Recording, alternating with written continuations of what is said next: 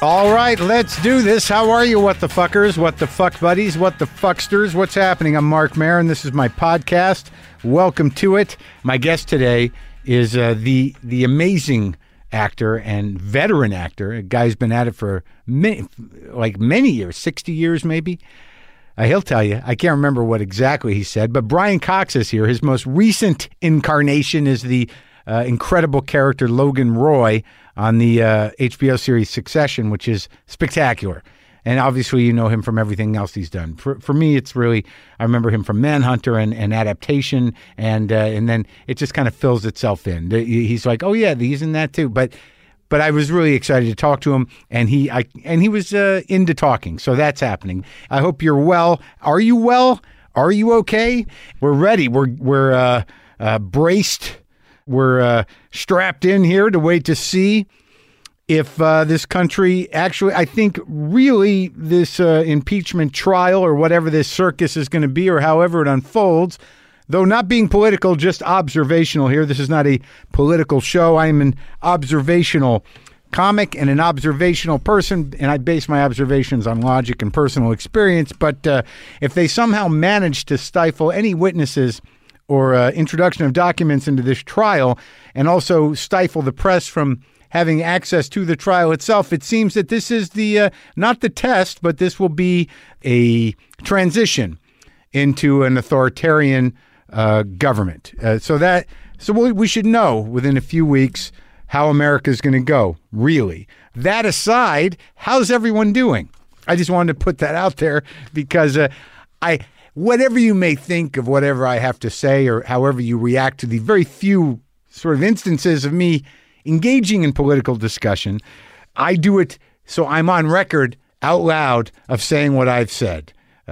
Whether you agree with it or you find it tedious or boring or you think I'm wrong or it's not necessary, I need to know that I spoke my heart on this particular thing. So when many of us have to leave, I was like, I knew that was happening. Or look, I am perfectly willing to be proven wrong. God, I want nothing more than to be called a fucking idiot at the end of this because I was so off base. Because I'm willing to step out there, and I'm willing to make mistakes, and I'm willing to say things that I feel that may turn out not to be true. Speaking of things I found out about myself from back in the day, how about all the way back 5 or 6 generations? My episode, many of you know that I was on Finding Your Roots, the PBS show with Henry Gates. I recorded that a while back, and it's going to be on. It's going to be on tomorrow night, Tuesday night, January 21st. I know it's on PBS out here at 8 p.m. I don't know where it airs near you, probably the same time, but the episode features me, Jeff Goldblum, and Terry Gross. So initially when I heard Terry was going to be on, I thought that the theme was interviewers. But now it's just, I think that the subtitle of the show is Three Jews. Or Look at the Jews, and We Go Back with the Jews. But it's similar. The title is similar to that. It's actually Beyond the Pale. The Pale of Settlement was a part of Russia where almost every Ashkenazi Jew has roots. So I'm very excited about this. I have no idea how. I mean, I spent almost like 3 to 4 hours with Gates and with this large book that they put together through amazing research, almost investigative research. I would say, yes, investigative research. And they were able to trace my Jewish roots further back than they had ever before, I was told, with my dad's paternal line into Russia. They found documentation, like I think 6 generations back, not necessarily information, but they got names. They got the names going all the way back. And there's some great names too. After it airs, I will share some of the spectacular names. Fucking beautiful. Anyways, admitting mistakes in terms of wanting to be proven wrong. Subject line, say it ain't so.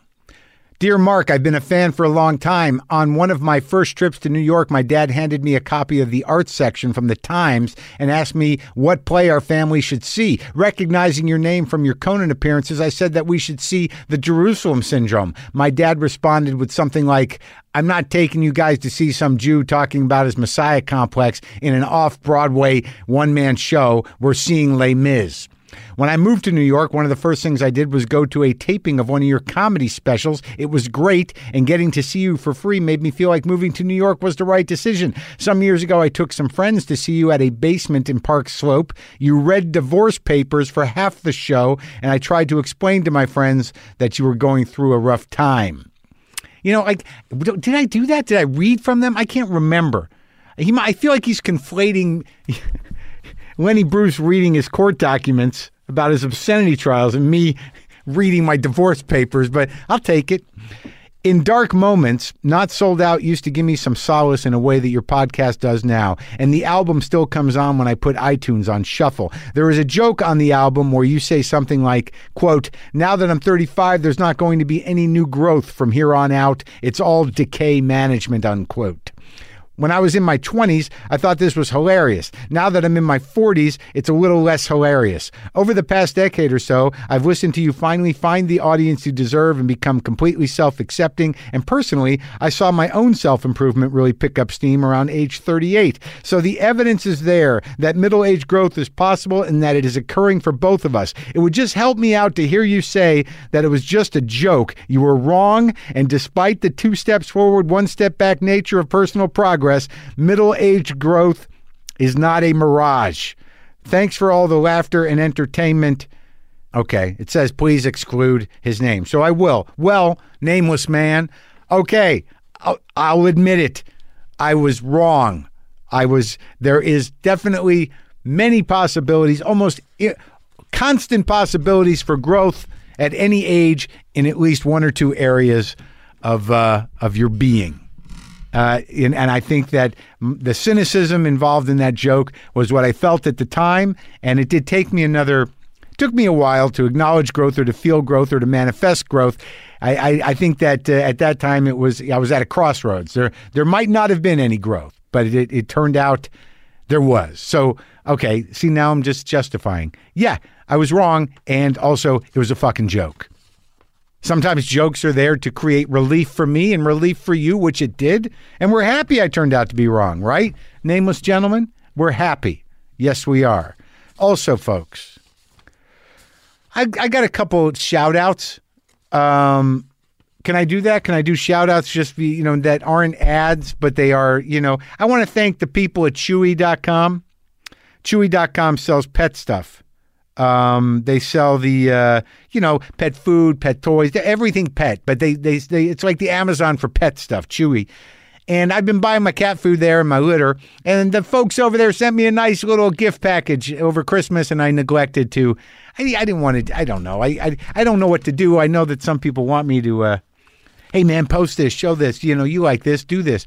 But I think it was just a nice gesture, and I didn't acknowledge it. So thank you, people at Chewy. Now let me ask you a question, a business question. Can I exchange some cat food that my cats no longer eat for food that they do eat? You know what? I'll just look on the website. You don't have to answer that.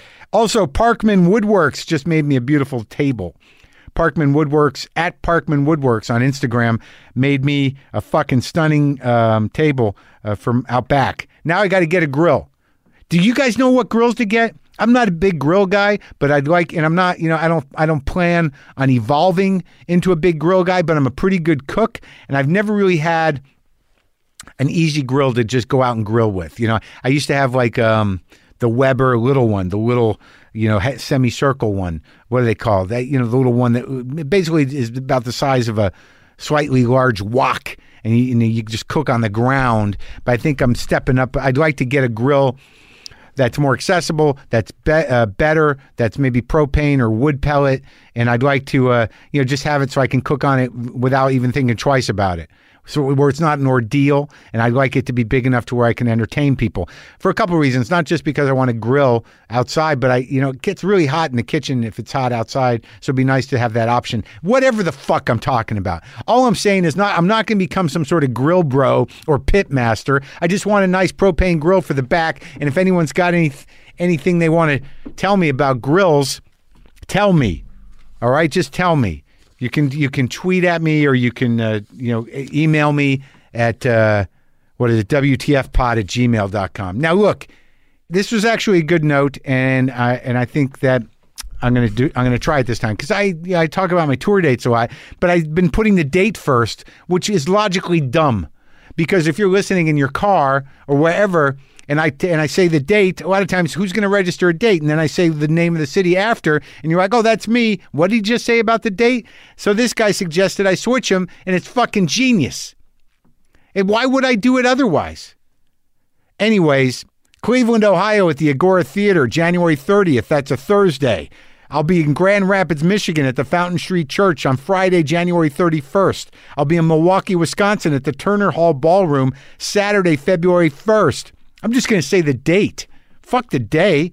I'm going to be in Orlando, Florida at Hard Rock Live on February 14th. I'm going to be in Tampa, Florida at the Straz. I'll be at the Straz Center February 15th. I'll be in Portland, Maine at the State Theater on February 20th. I'll be in Providence, Rhode Island at Columbus Theater February 21st. I'll be in New Haven, Connecticut at College Street Music Hall on February 22nd. I'll be in Huntington, New York at the Paramount Theater February 23rd. Go to WTFpod.com/tour for links to all the venues. Can you dig it? So I'm back from Atlanta, obviously. I was there for a week being sedentary, being on set, had a nice scene to sort of finish out most of the work I'm going to do on the Respect film. Had a nice scene with Jennifer in the last day in her mansion, in a mansion that is being presented as her mansion. And I got one more day to shoot the big concert. I'm going to be part of that. The Amazing Grace concert from, I think it was 72.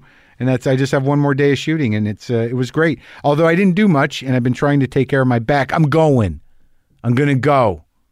I'm going to a chiropractor for the first time in my life tomorrow. I'll let you know how that goes. I was just trained not to believe them. Almost as if they're witch doctors or snake oil salesmen or just hustlers of a sort. Guys with a racket. There's a lot of rackets. A racket. But I'm going, and then I'm going to go to the regular doctor 2 days later, and I'm just going to average it out. And I'm going to read a thank you note. Hi, Mark Maron. Just a quick note to say that your talking about the loss of LaFonda was really a huge moment, vulnerable and generous of you.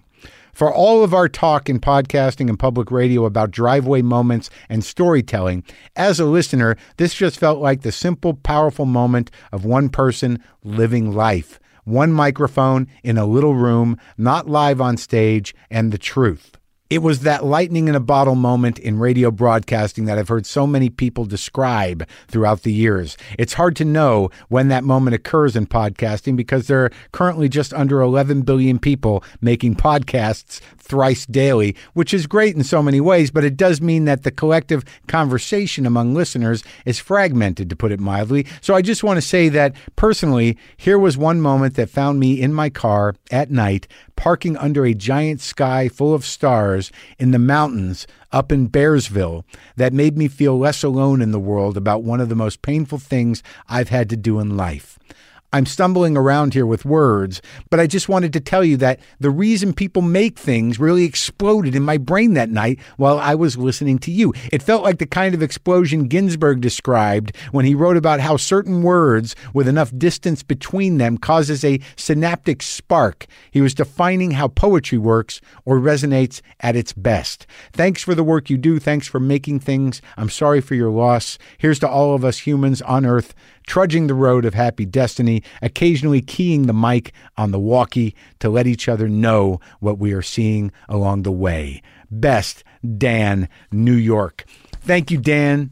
That was a lovely email, and I appreciate that you had that experience, with what I do. I've had that experience with what other people do, and I'm grateful for it when it happens to me. Thank you for listening, buddy. I hope you're okay.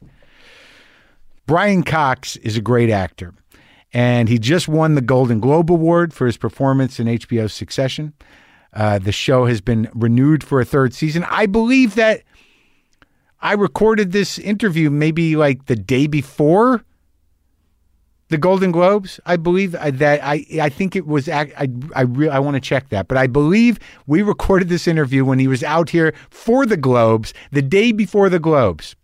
I flew to Atlanta, Georgia the next day, and I was sitting at a Whole Foods. I told you about that, in Atlanta, in Midtown, at the beer bar in the Whole Foods, eating a salad out of a box next to a guy wearing a camo hat, a camo shirt, and camo pants, all different shades of camo, with sunglasses on, drinking a six-pack of Mexican beer in cans.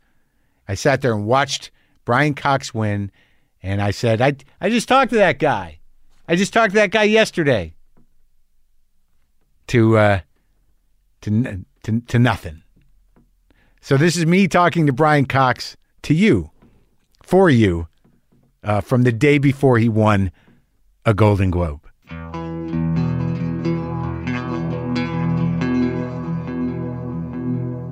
I was just in Ireland. Oh, yeah. For 2 weeks in Northern Ireland. Yeah. It's fucking beautiful. It's stunning.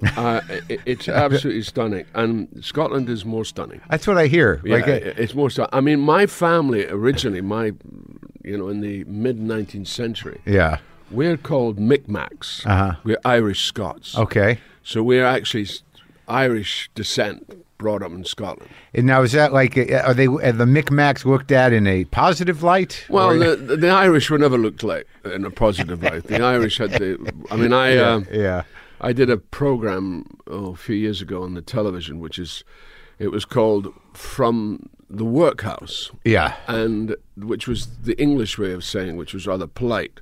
But actually the Scottish way, it wasn't called the workhouse, it was called the poorhouse. Uh-huh, yeah. And you could only get, you went into the poorhouse because it was the only way you can get any medical help. Right. By registering the poorhouse. Yeah. So I discovered that my great-great-grandfather, who was born in Derry, this is on my mother's side, he was called... in Ireland. Yeah. Yeah. He was called Patrick McCann. And he, at the age of 39, entered the poorhouse with his 6-year-old son, Sam, having lost 5 of his 8 kids, including his wife. Oh, my God. To what? Everything. Yeah. I mean, and he was a canal worker. Yeah. And he'd injured himself, and he did eventually become a drunk. But they moved, like, in the last year of his wife's life, they moved something like 10 times. Huh. And they used to do these, what they call midnight flits, so they would get out paying the rent, and they would just move. Oh, right. And when I was... and I kept saying, well, what about the structure of the families? Wasn't there a support? He said, and then this young woman said, oh, I'll show you the structure of the families. Your great-great-grandmother was called Sarah Maguire. And I said, oh, okay. Yeah. She said, and I'll show you where she lived. In fact, I'll show you the entrance in the Mitchell Library. So I went to the Mitchell Library, and they showed this entrance, and it said, Sarah Maguire lives on a stair in Cowcaddens. Wow. And they took me to this place, and they said, this is where she'd live. And they showed me a step, and that would be it. No kidding. Yeah. And this is some sort of like, it was a show based on your family's roots. Well, it was like finding your roots. They did a few people. Right. They do that here, the finding your roots show. Yeah, it's that. And the fact that my beleaguered great-grandfather, he's... eldest son, his youngest son, and his middle son survived. All the other kids, 5 of them died. All the girls died. And he was desperate to get it. He was in Glasgow. This was in Glasgow because he was working there. And the Irish really got a rough time. They were not treated well. But when you find out that stuff about your family, how did it affect you? Knowing that. Well, you realize you've got all this information in your DNA. Right. You kind of go.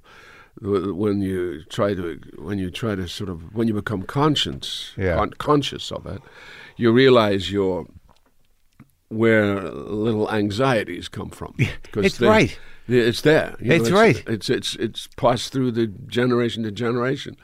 So it kind of, in a way, I think it's sort of been responsible for being the man who I am. Yeah. I think I'm, in a way, I have a kind of gratitude towards it, whereas it's also a burden. I mean, I also had a pretty difficult time as a child because my dad died when I was 8 and my mother was institutional. Really? So the people you found out about were like 4 or 5 generations back. No, they were my mother's grandfather. Yeah. He was my mother's grandfather. My grandfather was a mysterious figure. We could never find his war records. He was in the First World War. My mother always said he was a 21-year service man, but I couldn't find. He was a drunk as well, of course, which went with the territory. Yeah.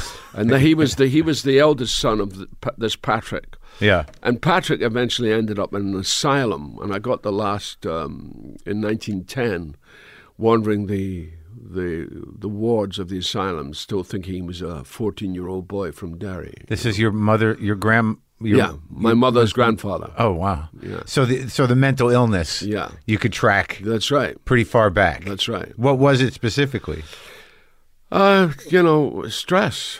Stress brings on all kinds. I mean, my mother, she couldn't deal with the death of my father, and she felt horribly guilty for it because my father was rather gentle.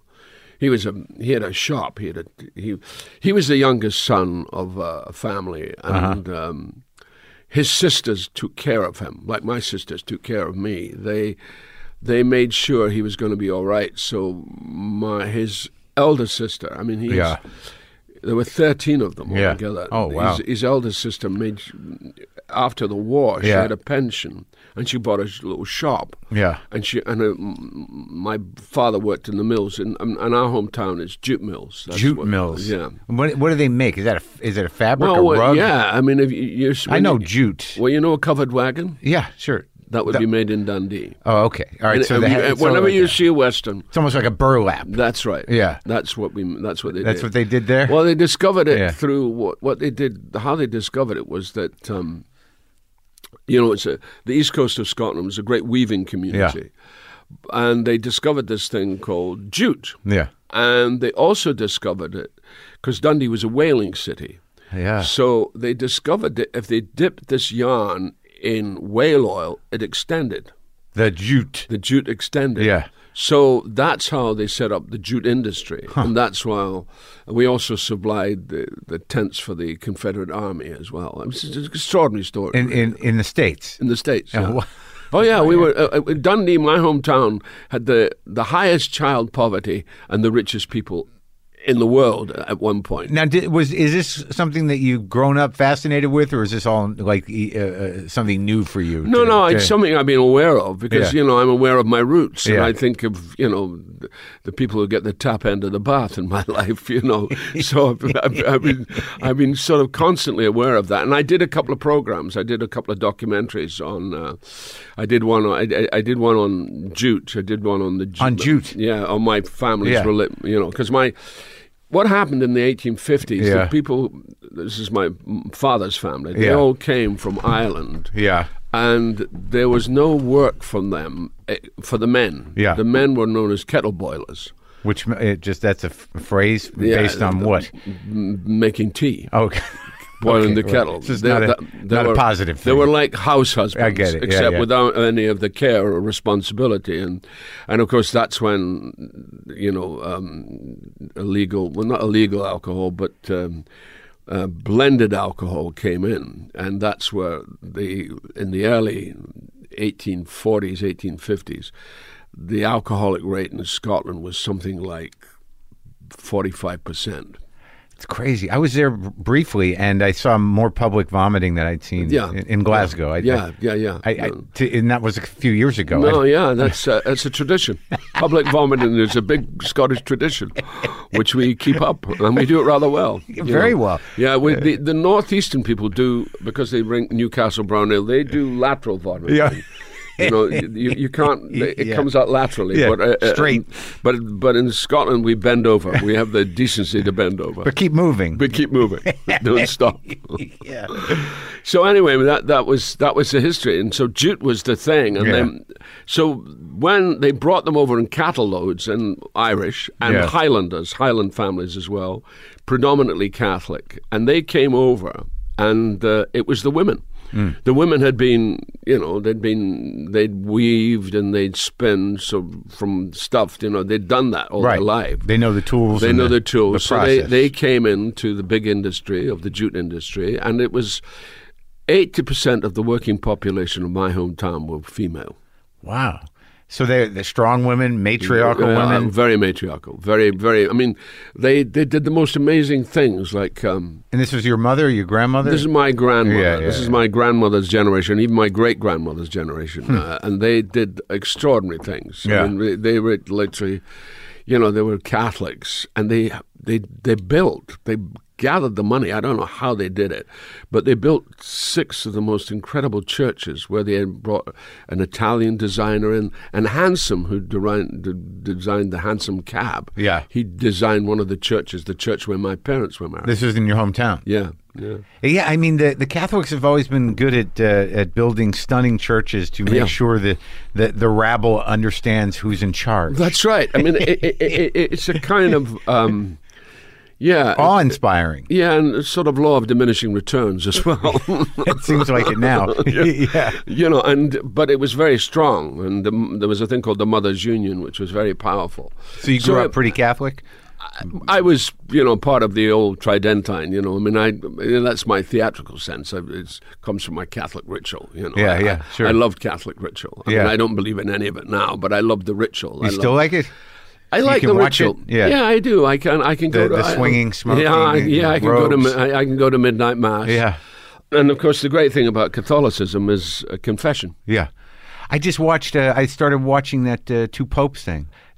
I've always been sort of fascinated with confession, but I'm a Jew. Yeah. But that's why you have Freud. Yeah. You see, he picked up that Catholic confession was a good idea. I know, but he confused everything. He did. The Catholics keep it pretty simple. Yeah, that's it's like, right. All right, that's bad. Say this. No, but don't do that again. But that's also a Jewish thing, confusion. Confusion, absolutely. Ongoing dialogue. Yeah, exactly. With our problems and whoever will listen to them. Exactly.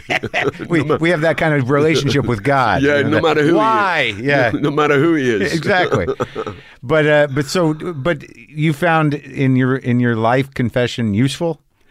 And when I was a kid, yeah. I mean, I did, because it was the way of offloading any angst that you had. And there was plenty. Yeah, there was plenty, and you didn't have any. There was alcohol and confession. Yeah, alcohol and confession. And that was a closed circle kind of. Yeah, that was the root of it, and it was the women. The women, they kept it going. They were the ones who. I mean, my father was not a good Catholic, but my mother made him a good Catholic. Right. And how did your father pass away so young? He was 51. Oh, yeah. He had pancreatic cancer. Oh, my God. And it was that's the worst. It was a hell of a blow to the family, because he was a very loved man. You were 8? I was 8. And he was kind of, I mean, my father is, it's the problem I've had with fatherhood. I'm a terrible father. You think so? Oh, yeah, really not good at all, because my father is mythic. Yeah. So you're comparing yourself. Yeah, so how can you be, what have you got? I mean, everybody bases their thing on their dad. Trying to do better or trying to do different. Do different or having a... Not doing what that guy did. Not doing what that... Exactly. Well, I didn't have any of that. My father was like a saint. So I kind of thought, there's no way I can live up to this, so I just abandoned it. And when my kids came along, I just said, listen, sorry. Do what you can. You're banking on the wrong person. I said, it's not going to work. It's not going to happen. How are they turning out? Well, they're turning out actually okay, but my wife keeps saying, because she had a similar background to me, she had hippie parents who let her do everything, so she says, boundaries. Oh, yeah, boundaries. And I go, I don't know anything about boundaries. I don't know how to say you cannot do this or you cannot do that. I'm hopeless. Yeah. No, but yeah, well, that's interesting because usually I guess not knowing how to have boundaries is better than to be shut down. Exactly. Yeah. I mean, it's hard when you go, it has to be like this. And I go, well, who says? Yeah. That's my thing. Can't we negotiate this? Yeah, exactly. It's in a way that we can just, and I talk to my boys and I say, but they're horrible hormonal kids. How many you got? Well, I have, from a previous marriage, I have my eldest son who's coming up to being 50 because I was a child bride at one point. Yeah. And my daughter, my crazy, wonderful daughter who's 40. Yeah. And then I've got 2 boys. And the weirdest thing about my boys is I'm not very tall. But I always wanted to be tall when I was a kid. My wife is quite petite. Yeah. But we have these 6'3" sons. How'd that happen? I have no idea. In fact, there was a paternity suit we talked about at one point, but apparently they are my children. You're still married to the woman? Oh, yeah. She's here. She's back at the peninsula waiting for me. So now this shop your father had, what was the shop? It was a little grocer shop. And you remember the shop? Oh, very well. Yeah, I remember it. And my father, that was the problem because he was in a ghetto community and he gave everybody what they called tick, which was credit. Sure, yeah. And nobody paid their bills. Right. So he was left holding the baby. And he's got the food. Yeah, so and this is what happened. I mean, so when he died, he had £10 in the bank and all this debt. And there were what, 5 girls and 1 boy, and you? There was 3 girls and 2 boys. Me and my other brother buggered off. I mean, my only brother buggered off. As soon as my father died, he joined the army. Yeah, he couldn't cope. I mean, he was actually. In many ways, my brother was more traumatized by everybody thought I was the one who suffered from my brother. Right. But I think looking back, my brother was the one who got brutalized by it all, joining the army and. Oh, really? He just couldn't handle it? Yeah, he couldn't. And then you were with the 3 women. I was with the 3 women, and they kind of looked out for me. And your mom? And my mom. And my mom, my mom was very troubled by it all, and she was so typical of working class women in that part of the country, in my part of the country. Mm-hmm. She went into service in Canada when she was a young woman. She came back and she met my father and married him. And she always regretted the fact that, that women, they had a bad rap. Yeah. They had a particularly bad rap. So it was tough for her. And my father was very generous, and my mother's great cry was charity begins at home. So there was a tension there. Yeah. And it also played on him, and I think it contributed to his demise because I think he just thought, oh, fuck it, I'm out of here. I mean, I can't deal with this anymore. Body, do something to me. Oh, okay, you got me. Oh, you think so? Oh, really? You've screwed the pancreas, right? Okay, I'm out of here. And that's a quick one. That's a quick one. 3 weeks. 3 weeks? 3 weeks. After diagnosis? Yeah. Wow. And so you were brought in, and your mother started to waffle mentally immediately? Yeah, I witnessed, I came home one day from school, and she was cleaning the oven. Oh, really? Yeah, and I thought, Ma, what's going on? She said, oh, I'm just getting the oven a wee clean. I said, well, what's that smell? Oh, God, I must have left the gas on. Wow. Yeah. And you saved her. I saved her. That time. Well, I didn't even know that's what I did, but I realized it later on that I'd saved her. Oh, my God. Yeah. So your brother goes into the army. So is this where you start wanting to act? Or No, I started wanting to act because my dad used to make me do Jolson impersonations when I was 2. Oh, yeah, singing? Yeah. With blackface or no? No, not quite black. Oh, yeah. Well, I did sit on a coal bunker, but I didn't do blackface. Oh, okay. But I did all the actions. I did, Mammy. And Tootsie. And, and you were good at it? Yeah, and I was amazing. And, of course, our great festival in Scotland is Hogmanay, New Year's Eve. It goes on for days. It's still going on now? Yeah, it's still going on now. It will be still going on. People will be dying from drink and what have you. Yeah. Still vomiting in the streets of Glasgow. Yeah. So, that was the background. And when I got that sense of approval, You know, I thought, wow, this is good. And you made him laugh? Yeah, I made him laugh. I made him enjoy, and it was good. And I thought, wow, this is, it's something I held on to. So I always was the class clown. This is the way I could deal with the violence, because it was innately violent. You know, there was. I remember one time there was a guy who was probably autistic. You know, we know that now. Yeah, he was called Harry Carey. We called him. Right, and he was a sweet kid, but he was very, quite clearly. And these other guys in the school made me fight him, you know. And you're not a fighter? And I'm not a fighter, no. Yeah. So I ended up beating myself up. In front of him? Yeah. And all the kids realized they were dealing with a crazy guy because I was hitting myself. Really? Yeah. I didn't know. I thought, how do I get out of this? Wow. I can't beat up Harry Carey. So when I go, I'll beat myself up. So you freaked them all out. And I freaked them all out.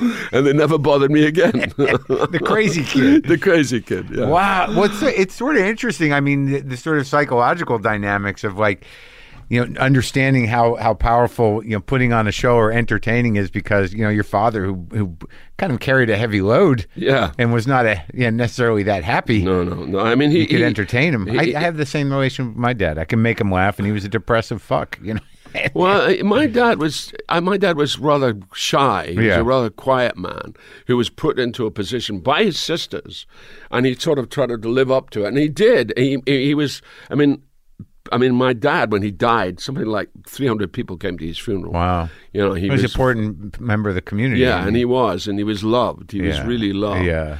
And my mother was frustrated by him because he was too generous, to a fault. And my mother, and she'd had a drunken dad. She did this drunken Irish father, Right, so she ended up like kind of a control freak? Or? Yeah, she tried to keep control. Yeah, she tried to keep, but she wasn't really a control freak. Right. Because it snapped her. Yeah, but she wasn't boozy? No. She drank at the end of her life. She would drink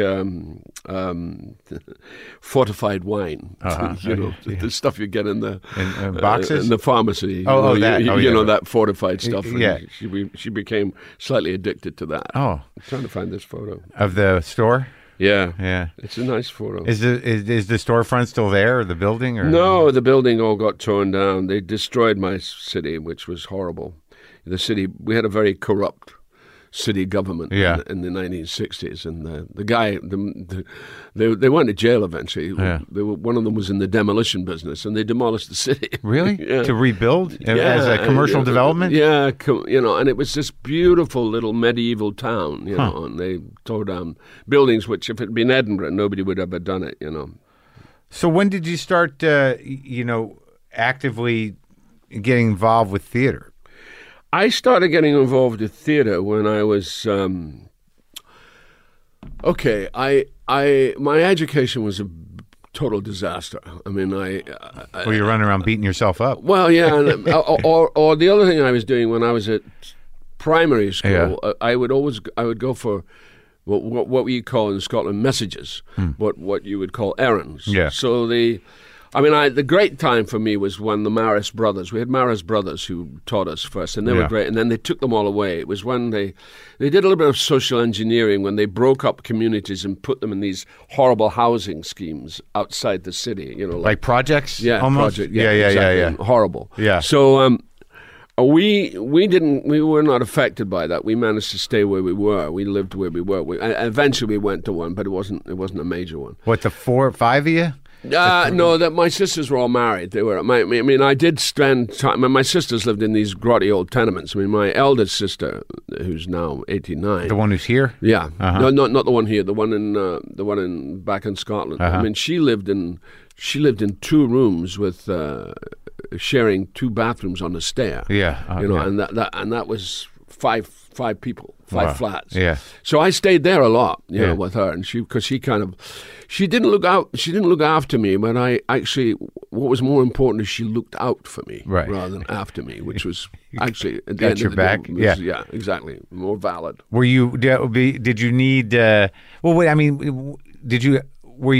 the streets tough I mean, was it like a situation where the school was tough. There were a few murderers, not a couple of them. Yeah. There was guys who used to go and 11-year-old boys used to go and terrorize old people. Right. It was a lot of thuggery. It was just a miserable, poverty-ridden. There was an element of poverty. Yeah, it's certainly we got quite poor. My mom and I, because she had no money. My dad had died. And she had a job. She was a cleaner in a school, and she had a widow's pension, but she wouldn't get that till Friday. And Thursday night, we'd maybe have a tough time of it. Not every Thursday, but I would occasionally have to go across to the local fish and chip shop and say, could we have some batter bits? Oh, and really? Batter bits were the things at the end of the pan, and they gave us, and that would after be after they shake out the fish. That's right. That would be our dinner. Oh wow, batter bits. There's a name for it. That's what's disturbing. Yeah, batter bits. Can we have some batter bits? That was a common thing. It was, I think, more common than people let on. That we did it, and they were very good. They used to give us to us. It didn't happen all the time. Right. I just remember a couple of occasions when it was desperate. So you didn't? Did you finish up school? Well, what happened was I went to. As I say, the headmaster who came in after the Maris brothers used to make me go for errands. Yeah. So I missed a lot of school because I would be down shopping for styluses for his gramophone, and doing stuff like that. And no pay for that. No pay, no. But I could wander off and spend the day doing that. Right. And miss school, which is great.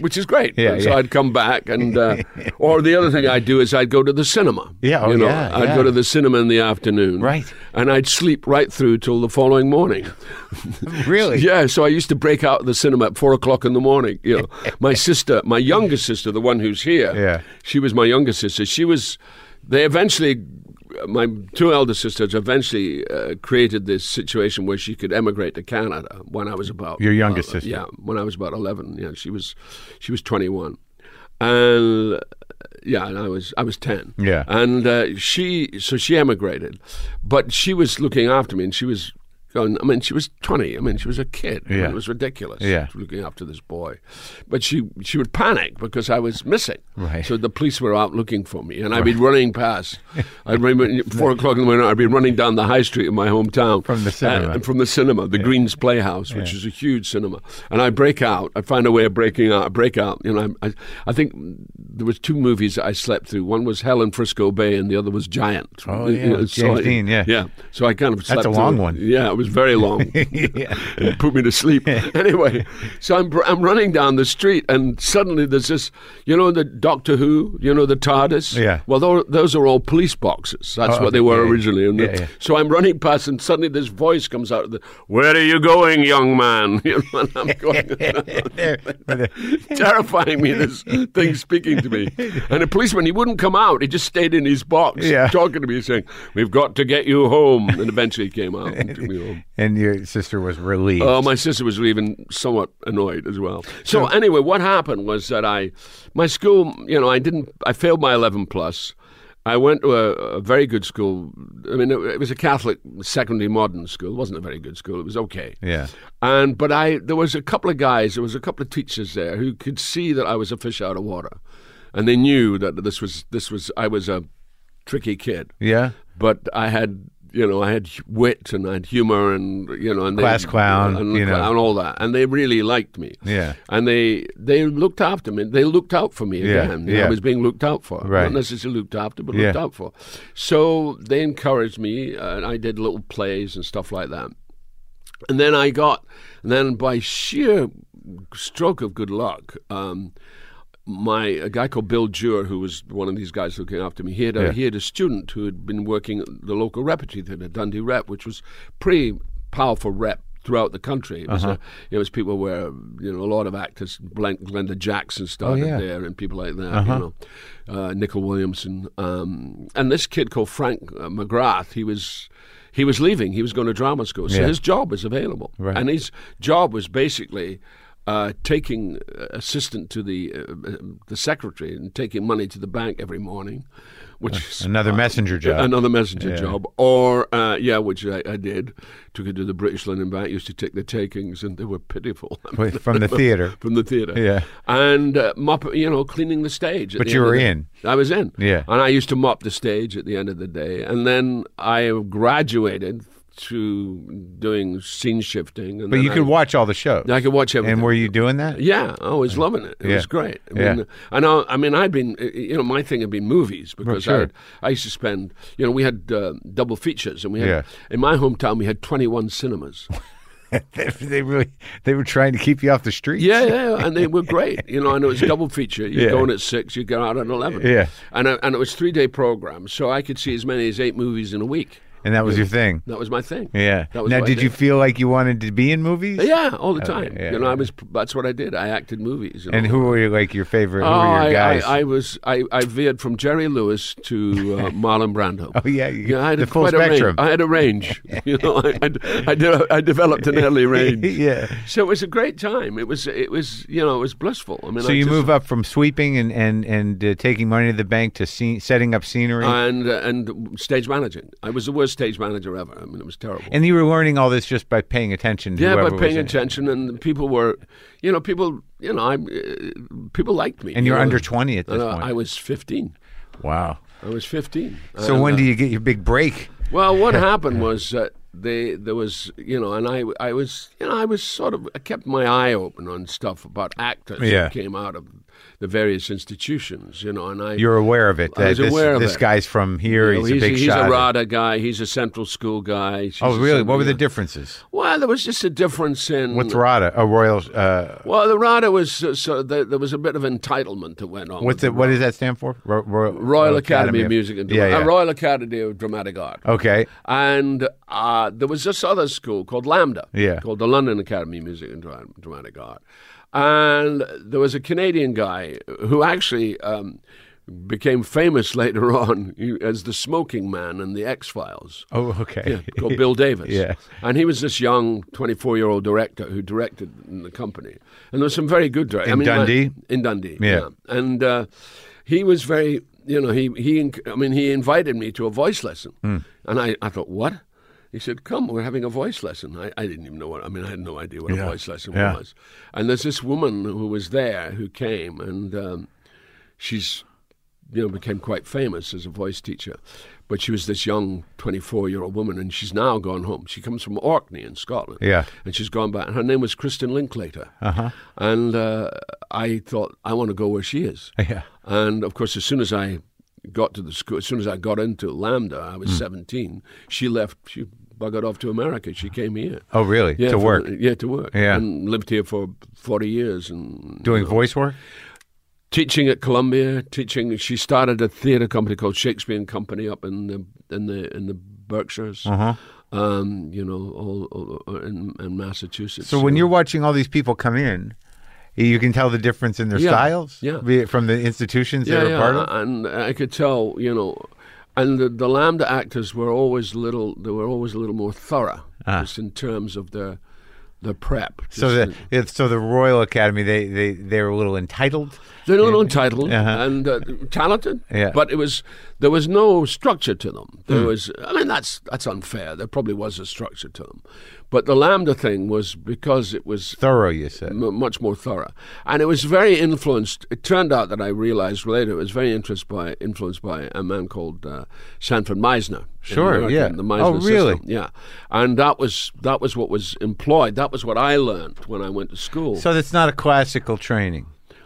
Yeah, well, it is a classical training in one sense because you're doing classical stuff, but you're using subject, verb, and object. I mean, the thing about it was I learned to read at drama school. I learned how to go subject, verb, and object. What is the subject? What is the object? What is the intention? So then you transferred that to Meisner's technique. Why am I doing? What am I doing? Where am I going? Yeah. And it kind of fitted perfectly well. There was a great teacher who's passed now called Vivian Matalon. Uh-huh. And Vivian was there. He was this very kind of... At Lambda. Yeah. And a great influence.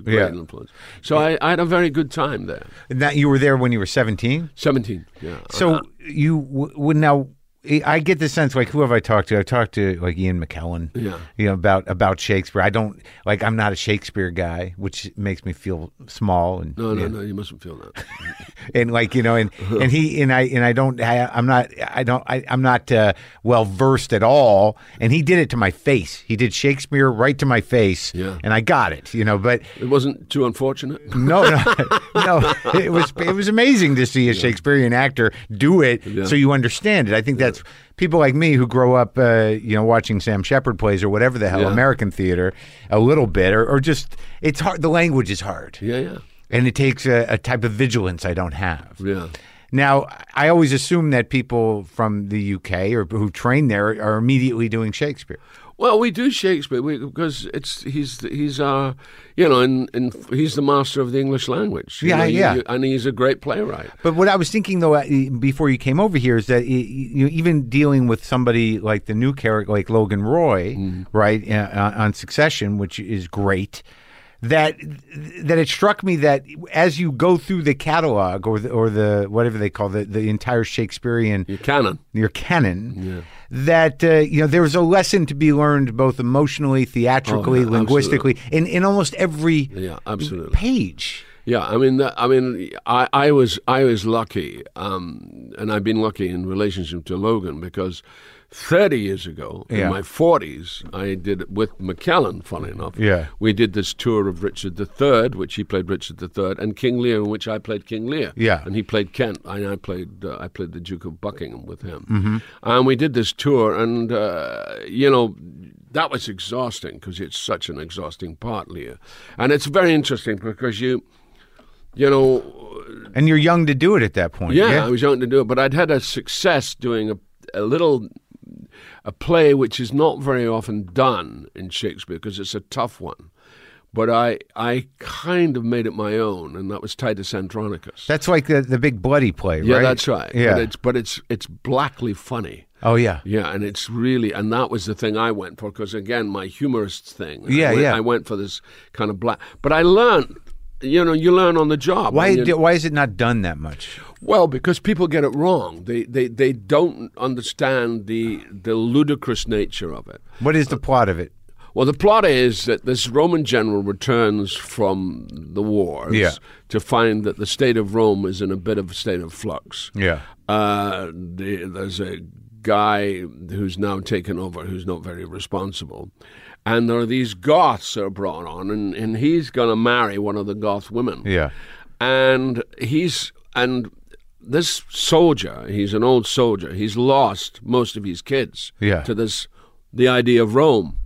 And the idea of Rome becomes suddenly wanting. And he's left in a kind of state of, like Hamlet, and when you look at the plays, you look at the later plays, you see that in Titus Andronicus is all the tryout stuff. Yeah. He tried out a lot of the ideas for later plays. Yeah. Like Hamlet's madness, fake madness, he tries out. And, the Iago figure, he tries out. The Othello figure, he tries out. So all of that's tried out in that play, and it's raw and rough and ready.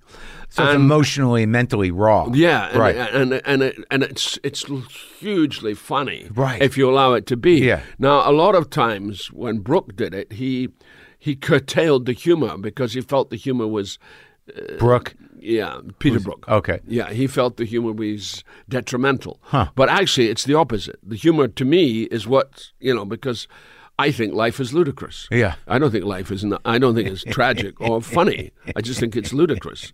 And the older I get... You personally? Oh, yeah. And as the older I get, the more... I mean, I think the human experiment is extremely disappointing, Yeah.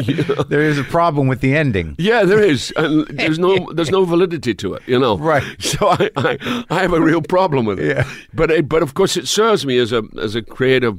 Well, sure. I mean, I think that is the void that Shakespeare sought to fill. That's right. Well, Logan Roy fills it brilliantly. Right. Because Logan Roy is, everybody says he's right-wing. Yeah, he's right-wing. But he's a nihilist. Right. Yeah. Secretly, he's a nihilist. He wants to burn it all down. He burn it all down because he doesn't believe any of it. Yeah. And particularly his own children. He says they're fucked. These children are fucked. I mean, and of course they're fucked. And I'm responsible, but fuck them. Right. Well, it's interesting that, when you really think about it, that it's not even really about power. I guess that seems to be what it's about, but it is about there's just this eternal sort of, I guess, existential darkness and nihilism at the core of all of it. Yeah, an absence of principle. Yeah. Principle just gets in the way. Well, what we're learning now is that most structures that we thought were there to protect us are really just based on, like, you good? Are we okay? Yes. Like, there's nothing holding it together. There's no roots to it against immorality. And we're certainly seeing it with our present administration. That's for sure. So, but when you're doing like Titus, which you were known for, right? That was your big break theatrically. Yeah. What year was that?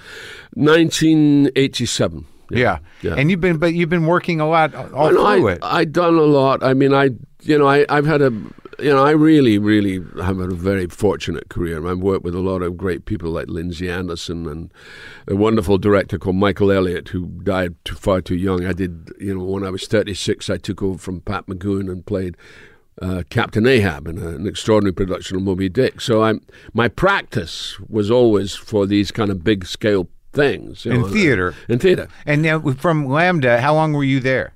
I was there. I was only there because we were such a disastrous year that they didn't do the full 3 years. I only did 2 years. So I was out working. I got my first job.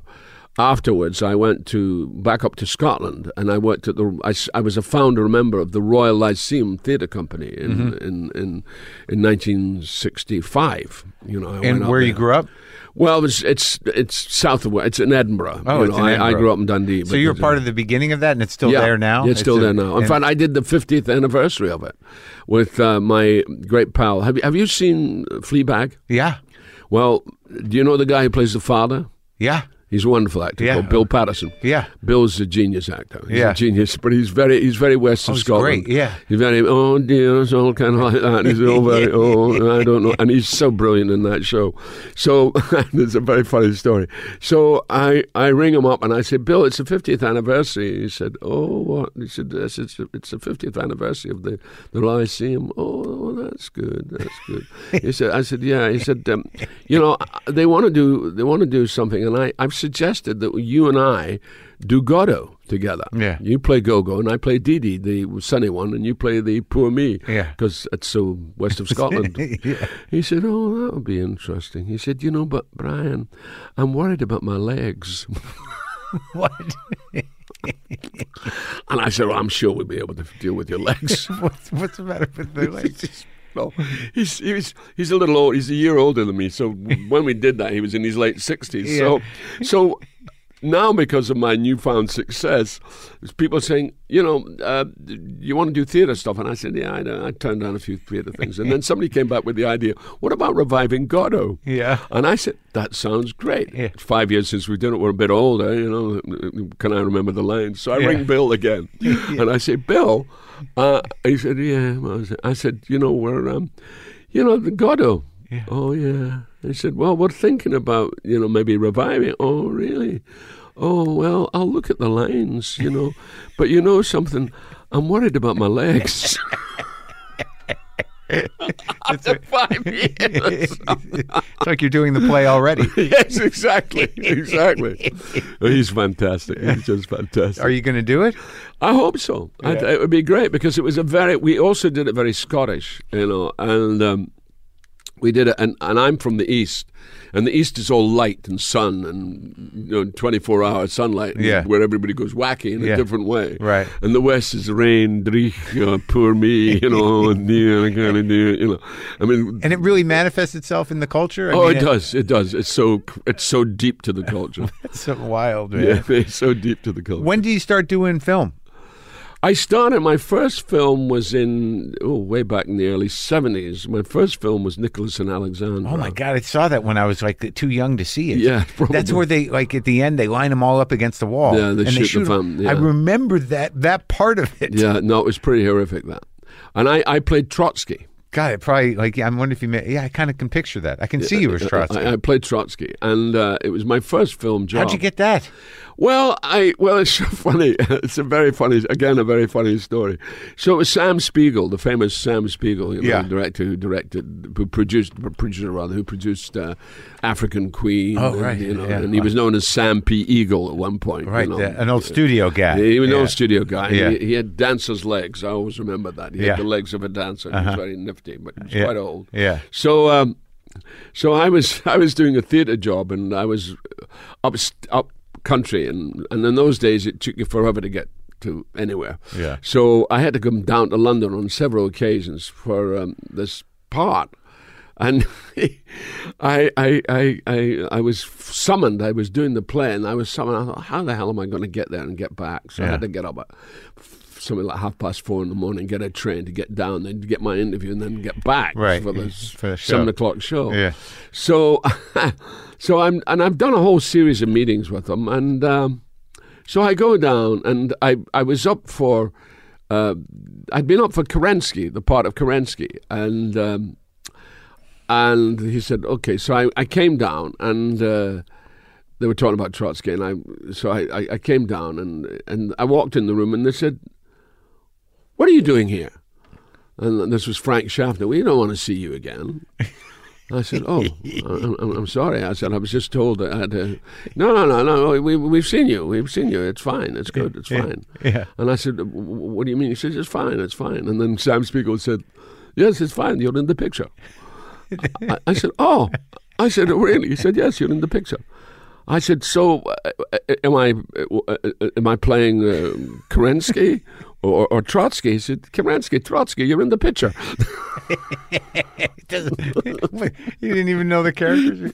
He just said, "You're in it." That's it. Did you have a good part? Yeah, it was a small part. I mean, they gave me these pebble glasses, which I couldn't see out of. So I remember at one point when I had to find the handle of the door and I couldn't get out and take. Yeah. But then, you only did a couple of films then, and then there was a big chunk of time. Yeah, the point was, I was, to be honest with you, I was always motivated by the movies. I mean, that was my thing as a kid.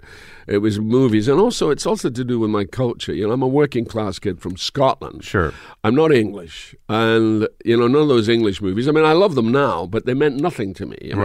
All those English, Alec Guinness's, the Lavender Mob or Doctor films in Doctor in the House and all that, and those terribly, terrible English films meant nothing. But what meant something to me was, the Bowery Boys, sure. Jerry Lewis, Spencer Tracy, because he was a Catholic, so my mother always made me go and see Spencer Tracy. She loved him, huh? Oh, she loved Spencer Tracy, and of course, I love Spencer Tracy as a result. In fact, he's my very favorite actor of all times. Huh. And then Brando, Brando and Dean, and seeing them, and that was the 50s, and it was a fermenting time for me. Yeah. So that's what I wanted to do. I wanted to do movies, and then the theater was like an alien place to me. But you were doing a lot of it. Well, I was. That's because that's what we do. And I worked at the Royal Court and worked with people like Lindsay Anderson. So that was a great influence for me. Well, it's interesting because you were able to integrate some of this. Because I had no idea about the kind of infusion of Meisner into any of the schools in Britain. No. It was. What's the word? It was subliminal. Yeah. Very much so. But it was a kind of. It basically taught me how to read. That's really what I like. So, do you find when you do it, having done so much theater and you've done a lot of Shakespeare, that your approach is what tools do you sort of rely on to build the character? Well, the internal mechanism, really. Yeah. I mean, it's who the guy is. I mean, don't worry. I mean.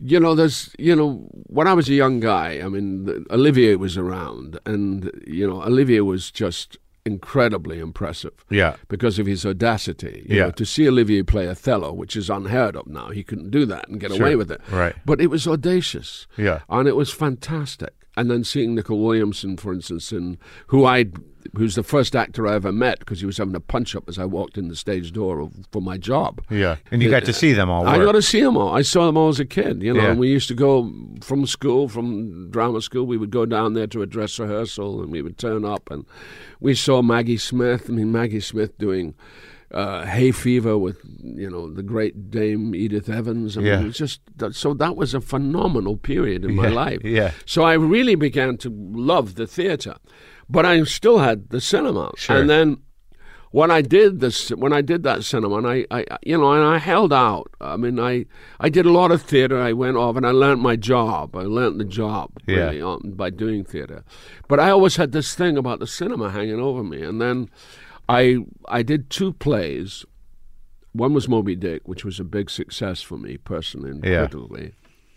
And then I did 2 plays after that, which was I did a play called Strange Interlude, which was a Eugene O'Neill play, and it's a long, long play by Eugene O'Neill, which is never done. I did it with Glenda Jackson, and we transferred that to Broadway. Now, in the interim time between transferring that to Broadway, I did another play in London called Rat in the Skull, which was about the Northern Irish conflict, and I played this Protestant guy who turns this Catholic terrorist. And it's a really, really good play. It was a very powerful play. This was 1984. So I ended up doing both those plays, but I ended up both of them going to America, coming here. So I came to America. I was in my late 30s. And we did them, and they were big successes. And Rat in the Skull was a huge, huge success. And this casting director called Bonnie Timmerman came to see me in it. And she invited me to go and meet her, and I met her, and she said, I did an audition, and the Palomine was my other partner in the scene, and it was Manhunter, the film Manhunter. So she's so eccentric, Bonnie. She said, do you mind? I don't want to see you. I said, I'm sorry. She said, I don't want to see you. She said, because when I got to the theater, I could only hear your voice because I didn't have my seat properly. I didn't have the proper seat. So could you turn away from the camera? And I said, I've never been asked to turn away, but I said, fine. So I did this, and then, of course, eventually I did turn into the camera. Yeah. So, and I got the job. You were the first Hannibal Lecter. I was the first Hannibal Lecter. I remember. And I got that job. And that was my calling card. So that what happened was Who was the killer? Noonan? Was it Tommy Noonan? Yeah, Tommy Noonan, fantastic. Yeah. It's Dolarhyde. It's a great movie. It is, yeah. And Michael, man, he's nuts, but very talented. And anyway, what happened was that I did that, and I was in America, and then my first marriage fell apart, and I was sort of on the point of moving to the States, but I realized I had these 2 kids. I had a teenage son, and I had a very young daughter who was very affected by our divorce. So I couldn't move. I had to stay. So I had to get a job. So you're a good father. Pardon? You're a good father. Well, yeah, okay.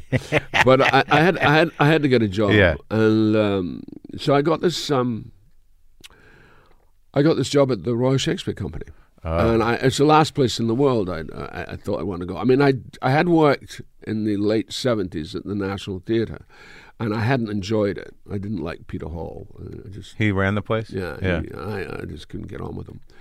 And he was very good to me, but it never clicked. Yeah. So then I finally went to Stratford, and I went to the London end. So I started off in London, and I did no Shakespeare plays. And then Terry Hands, who ran the company, said, I want you to come up to the Stratford proper. Yeah. This was at the Barbican, where was the London base, and I was working there. And he said, well, come up. He said, we want to do Titus Andronicus. And there were all these directors who wouldn't touch it. They didn't want to know. And he kept saying certain directors, and I said, I'm nearly 40. I said, I said, I've got nothing. I said, I don't want to play safe. I want to push it. I want to push it. I want to push the envelope. Yeah.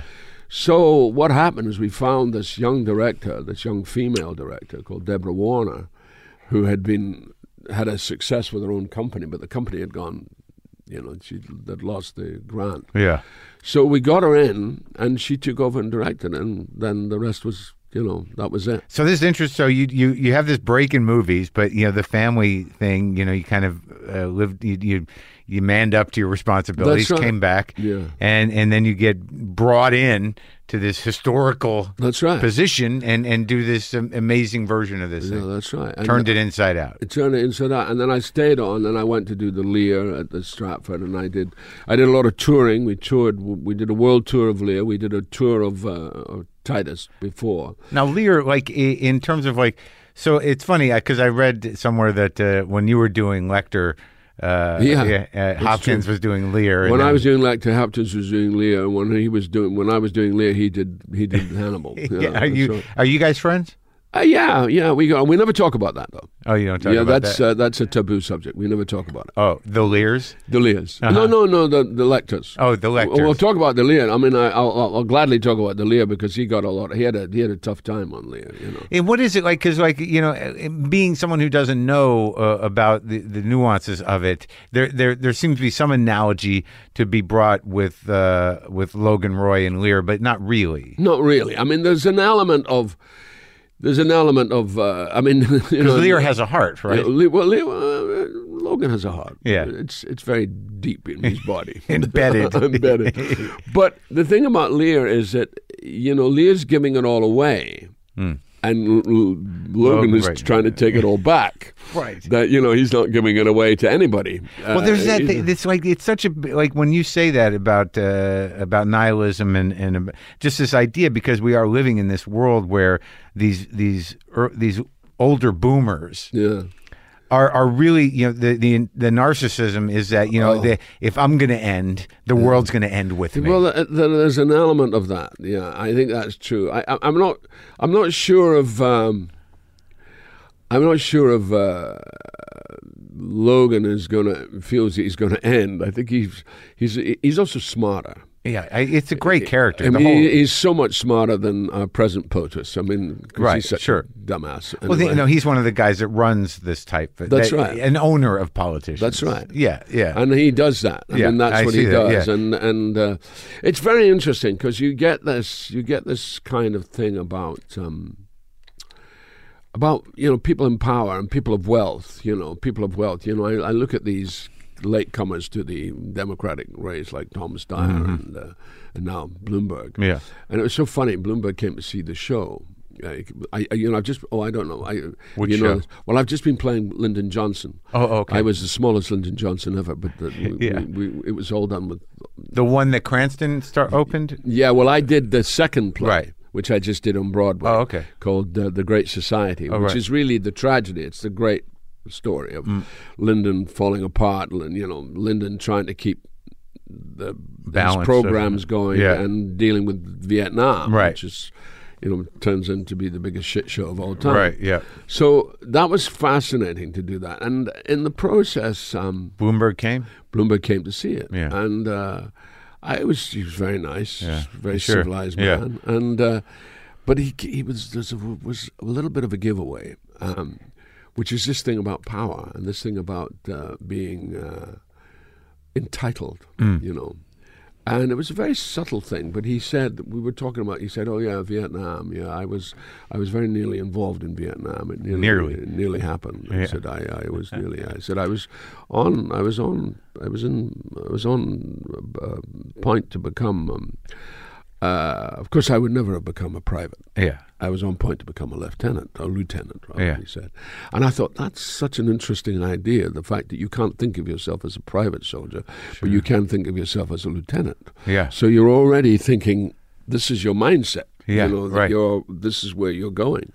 And, of course, eventually he didn't go because whatever happened. Sure. I wonder what that story is. We'll find out. We'll find out. But again, it's this thing of entitlement. Yeah. And you go, wow, it's so naked and so unconscious. Well, that's the amazing thing about the way the Roys are portrayed, because when you get the hang of the show, you realize, I'm not sure that this is how people really talk, but there's a language here that sort of dances around the emotions of these type of people. That's right. There's a poetry to the thing. That's right. It's poetic. And it's highly political, too. Yeah, for sure.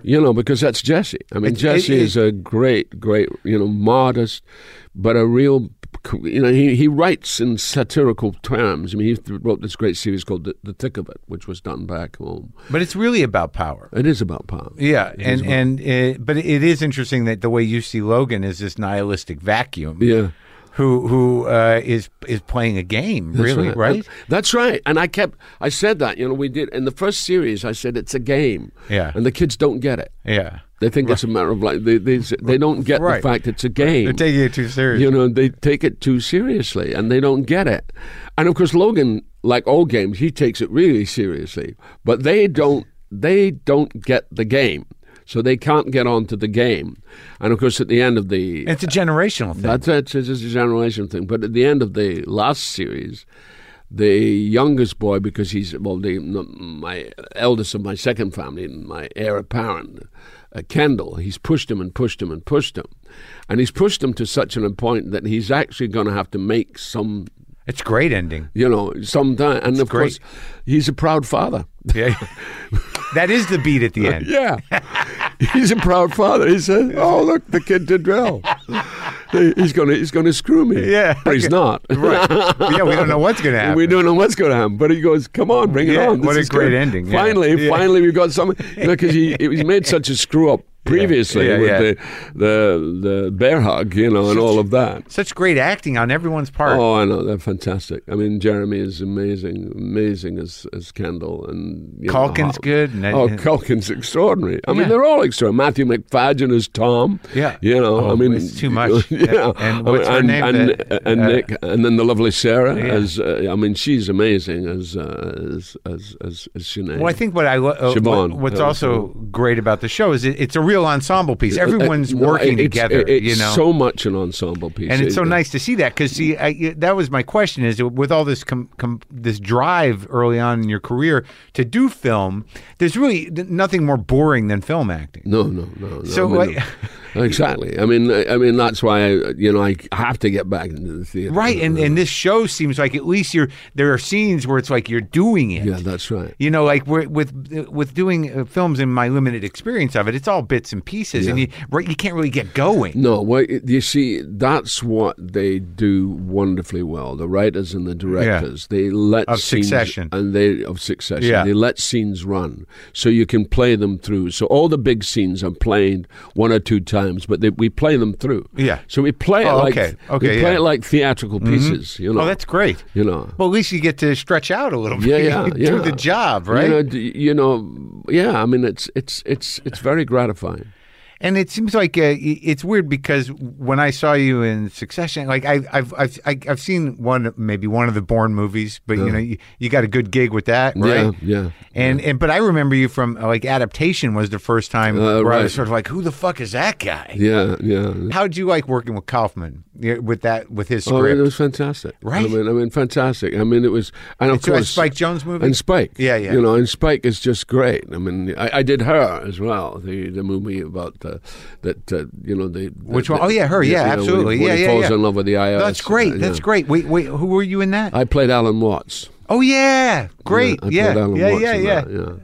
A real guy, and the Adaptation guy was kind of a real guy. Well, yeah, he was Bob McKee. Yeah, and Bob McKee, I know. I mean, it was Bob McKee that got me the job because they were suggesting. Really? Oh yeah, they said, "What about Michael Caine?" And he went, "I don't think so." Yeah, right. He said, "I know who should play it," because he'd seen me do. I did Skylight, the play Skylight at the Mark Taper. Here. That's a nice theater, huh? Yeah, it's a lovely theater. And he came. He doesn't like David Hare, but he said, "Wow, I liked you." Yeah. So he's become a friend over the years. And he suggested me for that part. And I knew, because one of the great things when I decided, it was a decision I made in the 90s. Yeah. Having had a pretty good career. I still wanted to do movies. Yeah, you make good choices, though. Braveheart, you were great. That's I remember that. Yeah. Well, the thing about it was that, in England or Britain, it's an English thing, but there's this sort of strata. You go, oh, I'm doing that. And I went, I don't believe in any of that nonsense. If the part works, the part works. I mean, I have played one of the most successful roles ever which is Manhunter, and he's only on the screen for 10 minutes. Yeah. And it's the less you do, the more you want it. You know, people go, oh, who's that guy? And then, when is he coming back? He's that. You know, and that's so exciting. So when I decided and it was Michael Powell. I read Michael Powell. He wrote, who's a great filmmaker, and he said, in his biography, he said, you know, in movies there are no big parts and small parts. Yeah. He said there are only long parts and short parts. Yeah. You're on the movie for a long time or a short time, but you get, you know, you get the focus. Yeah. For that day, the day player, which is the hardest thing to be in movies. Yeah. You get that focus. Yeah. Sometimes it's too much because you have to deliver because you've only got a day. But I thought that was a very good angle to me to restart my career in the mid-90s here, because I moved here. I just decided that's what I'm going to do. I'm going to be a character actor in movies. Yeah. And I remember having this discussion with the late Nigel, names go.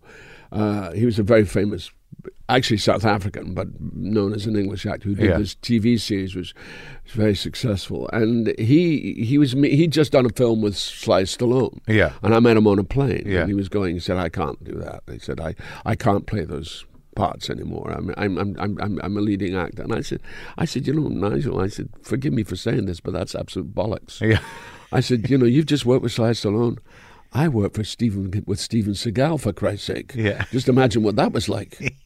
Yeah. And it was fine. Right. Because you just learned to do the job. Right. I said, and it's, you know, it really Where'd is. you work with Seagal in? Pardon? Where were you in? It was a thing called Glimmer Man. And he's such a, okay. You know, we haven't got enough time to talk about him. I mean, actually, he's very complex. He's actually, there's something very sweet about Stephen, which I'm, you know. But anyway, so I said to Nigel, I said, look, it doesn't really matter. You know, you go in and you know, and I, you know, I when I first came to Hollywood in the mid-90s, I saw careers like Andy Garcia and Michael Keaton, who are magnificent actors. Yeah. But I saw them all being judged by that opening weekend. Right. You know, trying to get them the film past the opening They got weekend. to pull the people in. They've got to pull the people. And I did a film called Desperate Measures, which was well named. Yeah. Desperate Measures. And and that was Michael and Andy, and it was a big break. You know, and they were big earners. And after that, their careers went in a very odd way. Yeah. Because of the onus that was on them to sell tickets. You know, and I just thought, I don't want to be in that position. Oh, fuck that. I never want to be in that position. I just want to keep working. It's not on you. Yeah. Yeah. And actually, television is much kinder that way. Yeah. Because television, you know, because you can stream it, you can do it, you know, and it's, in a way, it's much more of an egalitarian process, too. Well, now and also the outlets are there. There's a need for content, and it really seems that if you're given the right environment now, you can make a great thing. That's right, and people will come to it. Like I after the first season of Succession, I'd heard some about it, but you know, it's one of those things where it's like you got to be a real. Like when you get the hang of that show, how are you not going to fucking watch it? Yeah, exactly. And then you got a good gig for at least 4 or 5 seasons. Yeah, well, right. Health coverage. Hopefully, huh? Hopefully. Yeah. No, they can kill me off any minute. Well, yeah, I think you got. No, I don't think so. Not yet. Not yet. But also, like, you know, doing the movies like you were. Was it a Spike Lee film? Was it 20? Was it 25th Hour? That was a sweet part. Wonderful film, right? And you work with these as the support. You know, you get to really do great acting on your own, but also work with these you know, heavy hitters like in The Boxer. I mean, that was not right. Yeah.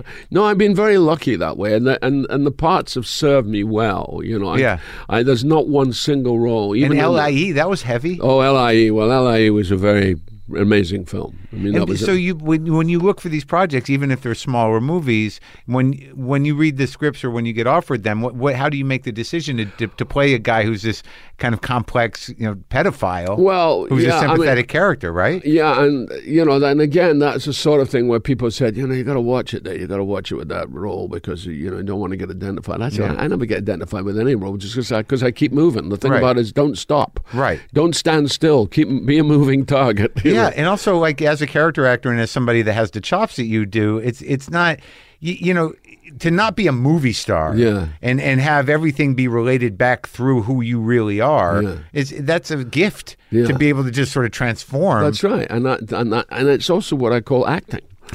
You know, it's what to me is the essence of acting. That's the job. The job is to be different people. Yeah, and I've been very lucky that way. I mean, I mean, LIE was a great example of something which, you know, hit a nerve, and people went, "Wow, that's an extraordinary thing to do." And I've been very blessed. You know, it's been frustrating. My wife feels sometimes, "Oh, you don't get the credit you deserve," but she's changed her mind recently. Well, no, I mean, it is sort of an exciting thing that you have, you know, this amazing body of work, and that people will, you're one of those people where, you know, once you start telling them the movies, they're like, oh yeah, like, exactly. But that's the plight of the character actor. But that's also the joy of it. Sure. Know? The joy of it is that they go, oh, you, of course, right? That's, you know, you go, wow, you know, you're that good that you're not associated with you, but with the characters. That's right, and that's the bliss of it. Yeah. Know? So, like, with this, though, what I'm finding interesting is that, you know, that this character of Logan Roy sort of speaks to your roots somehow. Yeah. Like, I didn't, not until talking to you do I realize when you're walking through Scotland, going through. Well, that was what happened. You see, that was the other thing that happened, which was so extraordinary. So, in the first season, you know, right at the very beginning, right to my first conversation with Adam McKay, and who was directing the pilot, and Jesse. Yeah. And I suggested at that point, I said, you know, I could play this character Scots. I said, it might be interesting. Yeah. And Jesse said, no, I want it American. He's got to be an American. He has to have an American voice. Adam McKay was a bit more... He was a bit more inclined that way. And I said, okay, I'll play an American. So I ended up initially playing, not American, but I played, well, I didn't know that, but until I played it Canadian. He was Canadian. And he was born in Quebec. So in the first episode, there's this big birthday party, and they celebrate my birthday, and he says, born in Quebec, Canada. Well, episode 9, I've done 9 episodes, and I'm, you know, I'm doing my stuff and doing my shit and what have you, and suddenly Peter Friedman, who's playing the Frank, who I keep firing and rehiring, he comes in and says, you know, I've just done some ADR on the show. He said, they've changed your birthplace. I said, what do you mean they've changed my birthplace? He said, you're no longer born in Quebec. I said, what do you mean I'm no longer born in Quebec? He said, no. He said, you're born. He said, I can't remember where you're born. He said, let me look it up. And he goes like this. Oh, he said, yeah, you're born in somewhere called Dundee, Scotland. I said, that's where I'm born. That's where I come from. And I went, what? You know, I was kind of completely nonplussed. Why would they have told you? And I went up to him, and I went up to Jesse, and I said, Jesse, what is this? Oh, he said, we thought it'd be a little surprise. I said, it's a hell of a surprise. You know, I've just recorded 9 episodes. And of course, in the second season, we do an episode. Of course, I'm now my favorite son of my hometown because we did an episode called Dundee. Yeah. Which not a lot of people had heard about the place. Yeah. And we filmed in the beautiful. Oh, so now you are. You're actually now you're the favorite son now. That's it. And of course, it was very odd to go back to Dundee. I mean, I go back to Dundee done on a regular basis, but not in such a public way. Yeah. So to go back to Dundee and play Logan, who has bad memories for him. And of course, I have mixed memories about Dundee. On the whole, my memories are quite good. I mean, I'm you know, apart from, I mean, I had a very blissful childhood up until the point my dad died. I mean, it was fine, and then it was tough. But I have such admiration for the people of my hometown because they're, you know, they've been shat on like, you know, from Winston Churchill onwards. They've been shat on, but they've survived, and they've built this rather beautiful thing now. Which is, I mean, they still have the biggest heroin addiction in Scotland. Oh, it's a problem. 5th generation. I mean, it's really bad. Oh, that's terrible. But anyway, the town is getting some focus. It's getting some, you know, attention. Yeah. So, and I'm going back and I'm doing all this Logan Roy stuff. And Danny Houston, who's a lovely man, he comes. I've interviewed him. He's a good guy. Oh, he's a great guy. Yeah. He's a great guy, tremendous guy. And he said, well, never mind all Logan Roys. He said, what about you? Yeah. I said, what do you mean, what about you? He said, well, let's do you. I said, what? He said, well, I want to see where you your background. I want to see where you went to school, where you went to. So I got a bus, and it was about 4 or 5 of the cast came, and I took them around your my memory lane. Yeah. You know? But it's so odd in a way that has come to me in a sense, and it's kind of bizarre actually. There's something really bizarre about it, but there is a sort of, closing the circle in a way, sure, which is kind of odd. Yeah, and also I think the opportunity to sort of inform the character with that much of your real memory. Yeah. But having the character have gone a very different way. That's right. It's got to be sort of interesting. Yeah, it is. It is interesting because you go, I mean, the whole Logan thing. I mean, just his language, his cursing. Yeah. I mean, which is just they're all doing it. I know. I mean, people. I get people coming up to me in the theater. People would come up. I would come out of the stage door, and these kids, teenage boyfriend and girlfriend, would say, "Could you tell us to fuck off, please?" Fuck off. And I'm going, "What? Can I film you saying fuck off?" And I went, "Fuck off!" But the funniest was, I went. I did this movie with the lovely Rosanna Arquette, and she's quite political, Rosanna. And she said, "Would you come we're having a Me Too? We're doing a book launch for Ronan Farrow." And I said, "Well, I'd love to come. I really admire what he's done, and he helped a friend of mine who had a thing with Moonves. Yeah, so he was very." He's given her a lot of stuff that she'd lost in terms of her own self-respect. And so I thanked him. And at the end of it, and then suddenly I was surrounded by all these women. And they were coming up to me and going, and not all of them, but a couple of them were quietly saying, "Could you tell me to fuck off?" And I'm going, is this wholly appropriate in a Me Too event? It's appropriate, yeah. And then it just goes back to full circle to how disappointing human beings are. They can't hold on to anything for 5 minutes. That's right. The ludicrous nature. The ludicrous nature. So what does it mean to be a CBE? A commando of well, there's another word for it. A C of the British Empire. Yeah. It's something that I did. Is it an honor? Is it given to you? It's an honor. No, you the Queen. They recommend you get it, and they recommend you get it. Yeah, the Queen does. Well, what is it? They recommend it to the Queen. But you're not a knight. No, I'm not a knight. I'm not Sir. No. I'll never be Sir because I mean, I did it at a time when I should have thought better, but I accepted it because I'm fickle. Well, also, it's weird that, that shit runs deep, man. I know. That's the problem. You see, intellectually, you can think whatever you want about politics, but when the Queen offers you something, you're like, okay. This is the thing. I mean, it's like this big weekend coming up with the Golden Globes. Uh-huh. You're going, come on. Who needs it? And you go, oh, isn't this nice? You're caught on the horns of a horrible dilemma because you really think it does your head in. Yeah. I mean, I'm sitting here thinking all the time, this is uncomfortable. What, the Golden Globes being nominated? It's uncomfortable because I'm having to deal with my own greeds and my own, my own. You want to be humble, and I want to be humble at the same time. You're caught on the horns of a horrible dilemma. Yeah, is that a Shakespeare line? No, I just made it up. I like it. It sounds like a Shakespeare line, doesn't it? But it's probably influenced by that. But it's true. It's a very hard thing. And so when I became a CBE, I keep my excuse was I have a royalist sister and I have a Republican sister. So I thought, well, my royalist sister will be happy for that. And what does it mean? She couldn't give a shit. Yeah, right, she doesn't care.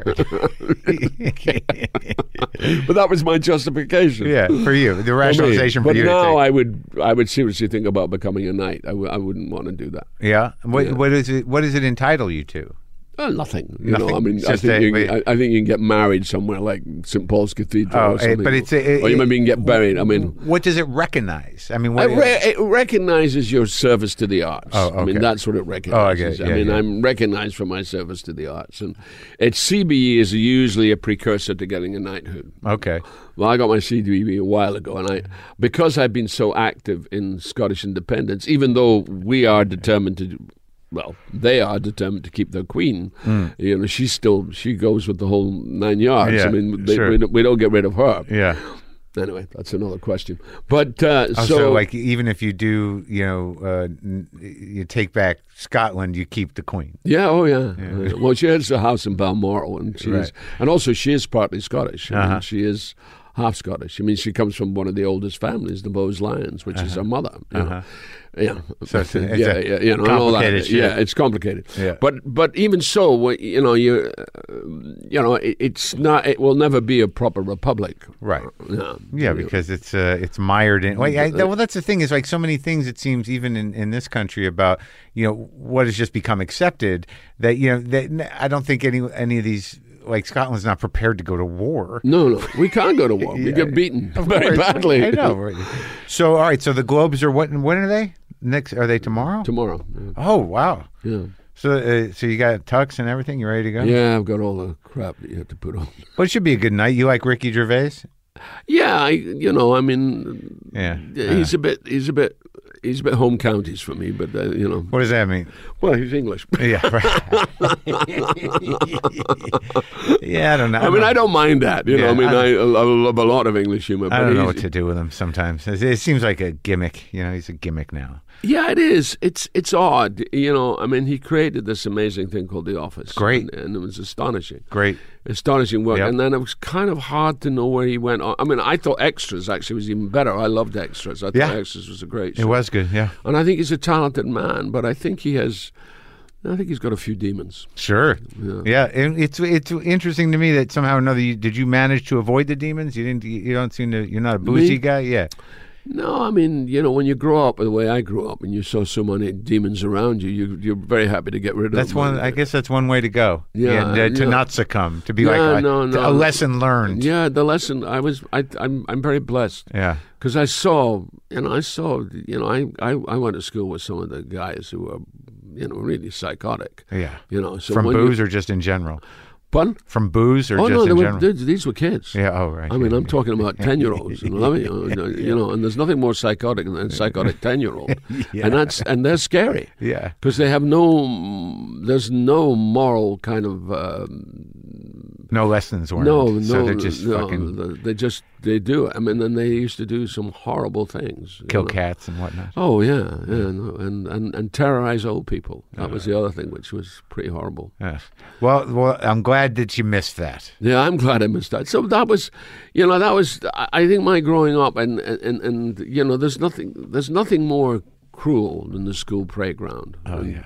You know, there's nothing more cruel than that. And it turns out, like, judging by our president, that it can last well into your 70s. Yeah, exactly. Well, exactly. It never has to stop. No. I mean, I think he's classically an abused child. Classically. Or an abandoned one somehow. And abandoned as well. Yeah. Abandoned and abused. Yeah. You know, and I and that way I have a certain empathy. Only a certain, but I have certain empathy for him in that one. I guess empathy's healthy in all cases. I think so. I think we've got to understand. You know, we have this great expression in Scotland called "we're all Jock Tamson's bairns." What does that mean? It's Jock Tamson is like him. Yeah. And Burns, that we're all his kids. Yeah. So we're all born right. You know, under the sun. We're all the same. Yeah. And I kind of believe that to a certain extent. It's what you make of it, and it's what you don't make of it. You know. Sure. And I think that's. You know, everything is up for grabs after that. But fundamentally, and it's a thing about. I mean, sometimes it goes too far in Scotland. You know, my mother's greatest praise would be, "Oh, that was quite nice." Yeah, right. You know, you go, "Can I just have a little bit more, Ma?" You know, that's it. That's it. Yeah. But that was it. You know, but that keeps you level. You know, it keeps you down. Keeps you humble. It's a bit puritanical, but it does work. Yeah, and it also guarantees that you never feel quite great. No, you never feel quite always humbled. Yeah, if she's not going to do it, you'll do it to yourself. Exactly. And of course, it means the chip on your shoulder just gets bigger. Of course, because you deserve it. You deserve it. And it's a healthy chip to carry around. That's right. Great talking to you, man. It's lovely talking to you. Thanks for coming. You're welcome.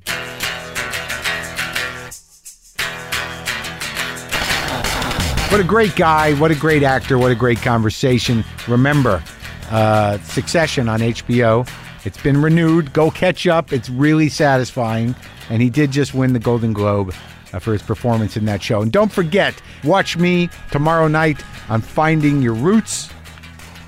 Also, go to WTFpod.com/tour for the upcoming tour dates in the cities I mentioned earlier. I could mention them again. Would you like me to? Cleveland, Grand Rapids, Milwaukee, Orlando, Tampa, Portland, Maine, Providence, New Haven, Huntington, New York. Now I will play 3 chords for you, and I'm making you a promise out loud. So I have a witness, and I have it's on the record. I'm going to learn some new chord progressions, and I'm going to bring them here, but not today.